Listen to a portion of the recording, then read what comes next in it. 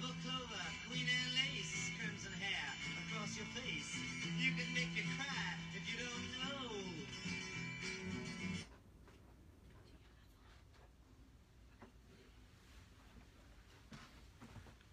How's it going, everybody?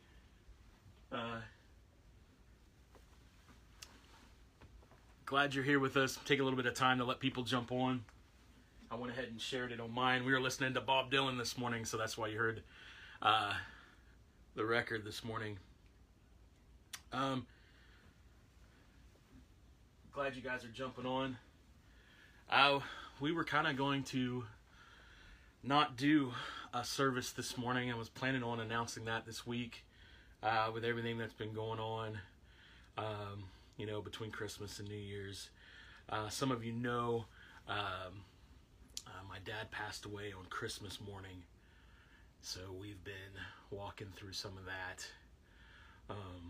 But since that time, on my Facebook feed and even another family in our church has lost a loved one to COVID. So between this other family in our church, the Kellers, which we're praying for the Keller family, and I ask that you would join us praying for the Keller family as well as you've been praying for ours, walking through all of this, and especially in this time, that you would be praying with us, praying for our families, praying with those that are connected as we kind of, walk through what's next. But also, I started seeing so many others that I'm connected with in many different ways throughout the years that have loved ones going through this, who's been hurt, who's lost loved ones, who have loved ones in quarantine right now. And honestly, I could not come on. It's not even good English, but I had to come on and talk and just share hope today. Hope that's gotten me through these last few days. Hope that I know some of you need to hear, and I need to hear again. What I love about Christmas is it's the constant reminder of the hope that we have that's constant. And that hope that we have that's constant, Christ, He's not afraid of our sadness and our grief, our pain and our hurt. He's not afraid of our scars. He's not afraid of our anger. And I'm going to be honest with you. I have a lot of anger that I'm working through. And the hope that I have is that He's not afraid of that. And so I want you to know that it's okay. It's okay to be sad. It's okay to grieve. It's okay to be angry. It's okay to walk through those emotions and feel them and realize that they're real. Growing up, I was kind of always told, not by my dad, but by so many others in the church, I was told you're supposed to hide those things. You're supposed to push them down, that you have to be tough, that you have to be this character that doesn't even exist in reality, right? This fake thing that we try to make humans to be, but human beings are created in the image of God, and human beings have feelings, and so does God. And so, the truth of the matter is, it's okay to walk through these things, and it's okay to feel it. If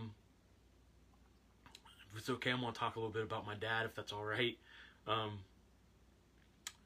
The whole term hope dealer that we started using, man, it's been years ago.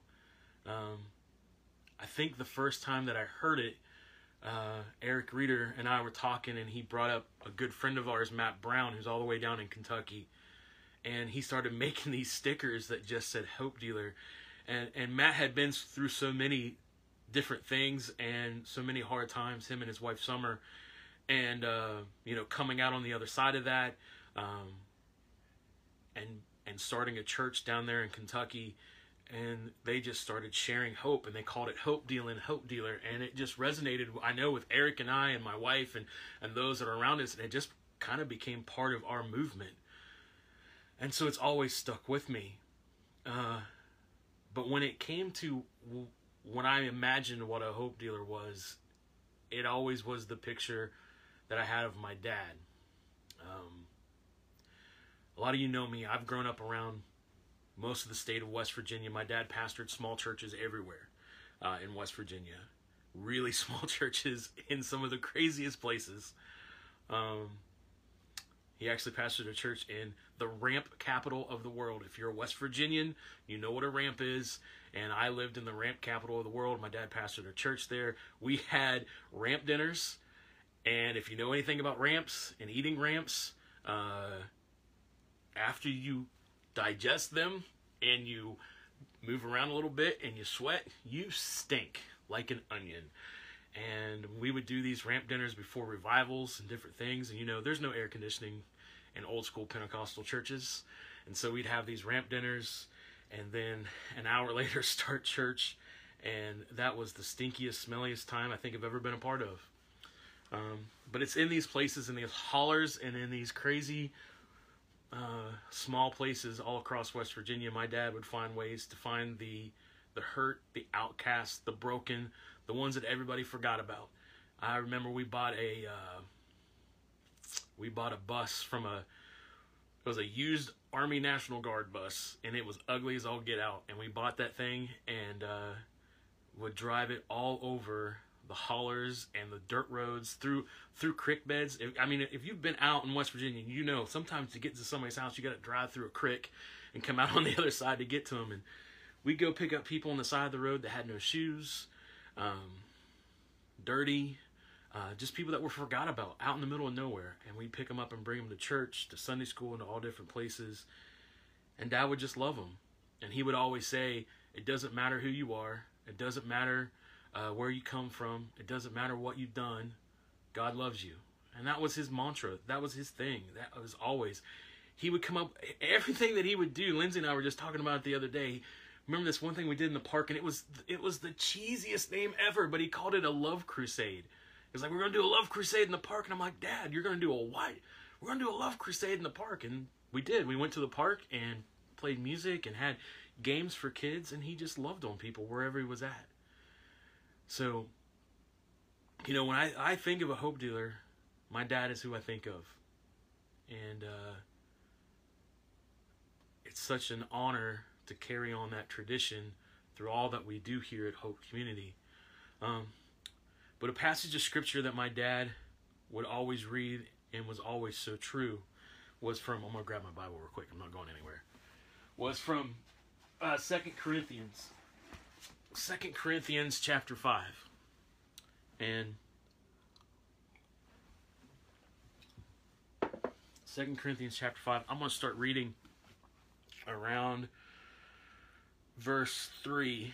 I'm going to read from the Mirror Bible, this big, huge, honking thing that I got for Christmas. My dad was a King James type of guy. He read it because that's what his parents read, it's what his grandparents read. But I'll never forget, sorry, I'm going to wax another fun story. I'll never forget, my dad pastored in the Church of God, and they always had these big, huge camp meetings every year. And we would go down to Beckley, West Virginia, which is where they were. And they, of course, have all these different preachers and different things and choirs. And it was a big congregation of all the ministers and the people from all over the state. But they would always have these book tables set up. And I loved to go through and look at all the Bibles. And my dad and my grandma bought me my first other than King James Bible. It was a New King James, and I loved it. And I got made fun of it. I'll never forget, I was told I was a wrong translation. It was a wrong whatever. And I'll never forget coming home and I was crying from Sunday school one time, and Dad told me, he said, don't listen to other people. There's truth in that. And so I'm reading from the Mirror Bible because from that gift that my dad and my grandma gave me a long time ago, I have fallen in love with all different types of translations. You can ask my wife. She's like, you got to get rid of some of these things. You have way too many. Half my bookshelf is full of different translations of the Bible, but I can't help it because it's something that he put in me to study and to read. And the Mirror Bible is one that I've fallen in love with, and I've read it several times to Dad, and he was like, man, that's pretty cool. I need to get me one of those. So I'm going to honor him, and I'm going to read his favorite scripture one of his favorites from the Mirror translation. But 2 Corinthians chapter 5 says, in the meantime, whatever challenges we are facing in our tent, our body, we know that we will never be found naked, since we are already fully clothed with our heavenly identity in Christ in our inner person. We are not complaining about our bodies, even though we are often aware of its frailties. Instead, we yearn to be overwhelmed with life. We know that every evidence of death, even in our bodies, will dissolve into life. God wired us this way. His Spirit already confirms within us the present evidence of eternity. We are eternal beings by design. We are cheerfully courageous, knowing that our immediate address in our earthly bodies cannot distance us from the Lord, since we originate from Him. Faith is to our spirit what our senses are to our bodies. While the one engages with the fading and the fragile, the other celebrates perfection. Our confidence stems from knowing that even though it might feel at times we are merely reduced to flesh, our greater reality is that we are entwined in the Lord and He is our permanent abode. The King James says, to be absent from the body is to be present with the Lord. Our permanent address is Christ. We are in Him. He is in us. And so the hope that I have to give to you today is this. You may have lost a loved one. And I've seen so many friends and so many connections through Facebook where you have lost a loved one just in this last week due to COVID-related complications, due to other things. And I know trust me, I know how much it hurts. It's a pain that I don't want anybody to ever experience. But the hope that I have is this, and I'll speak King James-ish. To be absent from the body is to be present with the Lord. Our heavenly abode, our life is literally in Him. And in my studies and in my 45 years of life, going to be 46 here pretty soon, I've learned that heaven isn't some faraway distant place. I think the 80s rock guys got it. Heaven isn't too far away. It's actually another reality. It's a supernatural reality that we can't see with our physical eyes, but it exists and it's around us. That great cloud of witnesses that we read about in Revelation, that those are the saints, the ones that we hold dear and close that have passed on, they're all around us. No, they're not ghosts. Don't get weird and stupid. They're in a different reality from us. They're in that heavenly place. They're with God. They're in Christ. And now they're cheering us on. They're watching with us. They're seeing us. They're with us right now. And so that's the hope that I give to you today. That your permanent address is in Christ. And those that we have lost this week, that's where they are. They are in Christ.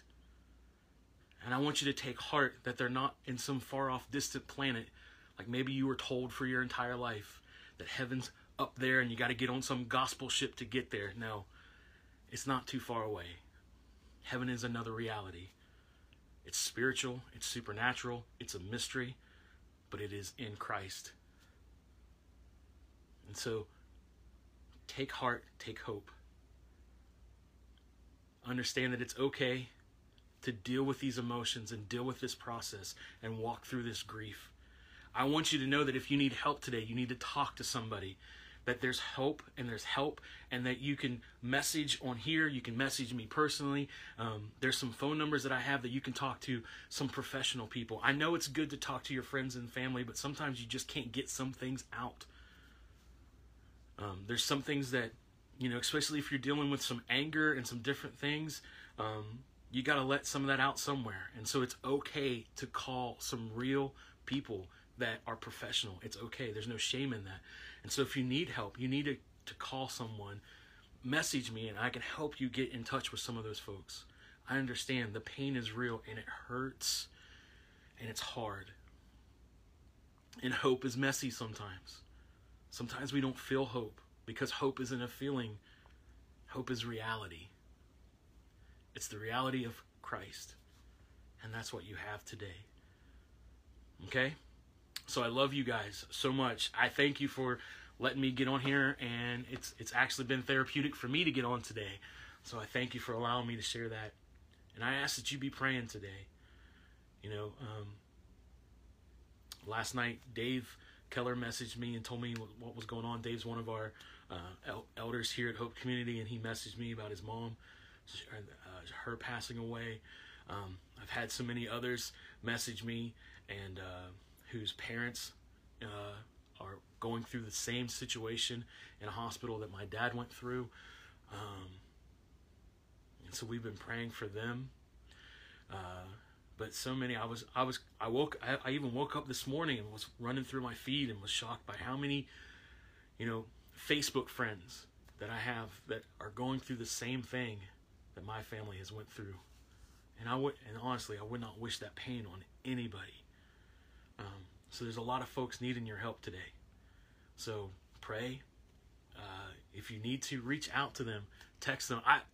One of the great things that it has really helped me is my good friends have been texting and messaging me, not too much. They even said, you don't have to respond, just know that I'm here. And we're praying and we're with you. It was really good. So I just want to say thank you. Once again, I'm landing the plane, I promise. Once again, if you need help, please reach out, and we'll get you into contact with some folks if you need to talk to somebody professional, and know that that's okay. We love you guys. Hey, not to end on a joke, but see you next year. I didn't even get a sigh from my wife in the other room. But we'll see you next year. We love you. Happy New Year. And we'll see you. Thank you.